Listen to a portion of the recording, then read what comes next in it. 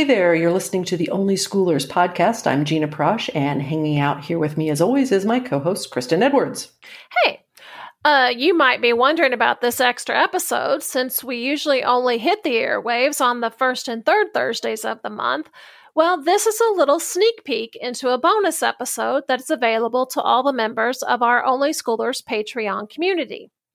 That's right. If there is a fifth week in the month, we pop in for 5 quick minutes to our Only Schoolers Patreon community, and we're going to shoot the breeze for a little bit. We're calling it 5 minutes on the fifth Thursday, and it's a way for you to get to know us a bit more and stay in touch with our wonderfully Only Schoolers, you listeners and supporters of the podcast that are out there. So, Kristen, what's the topic that you pulled out of your hat for today? Given that we're all still trying to adjust to this new normal in our world with the stay-at-home orders and some additional in-home responsibilities, I'd really like to know how you unwind after all the busyness. Do you take breaks during the day or you just collapse at the end of it? Okay, I can do that.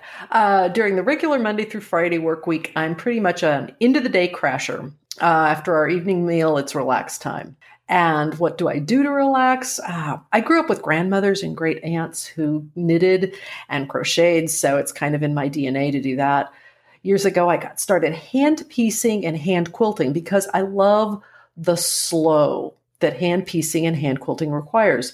You know, it's the feel of the fabric or the yarn in my hands. It's the sound that thread makes when it pulls through the cloth and the batting.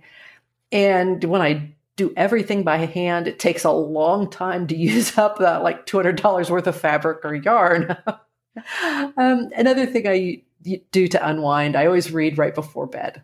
So on the weekends, though, it's different. I'm more work in the garden for a little bit, take a break with a book, then maybe run the vacuum, quilt a couple of lengths of thread, do some laundry, read some more, things like that. So what about you? What are your official stress busters? I've got 2 words for you. Tea and books. Like I could have picked those out. Yeah, I'm pretty predictable. Like C.S. Lewis said, you can never get a cup of tea large enough or a book long enough to suit me. And for me, at the end of a day, or even sometimes just to the middle of it, nothing beats curling up in my cozy old beat-up recliner with a hot cuppa and a book. I kick up the footrest, I kick up my feet, usually a cat jumps up, maybe 2 of them, and I like to read for long stretches, but really 15 or 20 minutes is long enough for me to start relaxing. And my favorite read alouds are historical fiction, especially anything set in England, and even better if it's during World War I or World War II. But I also really enjoy a good memoir, and I've really made an effort to read a lot more of those this year. For the tea, I like a strong black tea with just a splash of milk in it. And in fact, we'll put a link in the show notes to my favorite teas and my favorite books right now.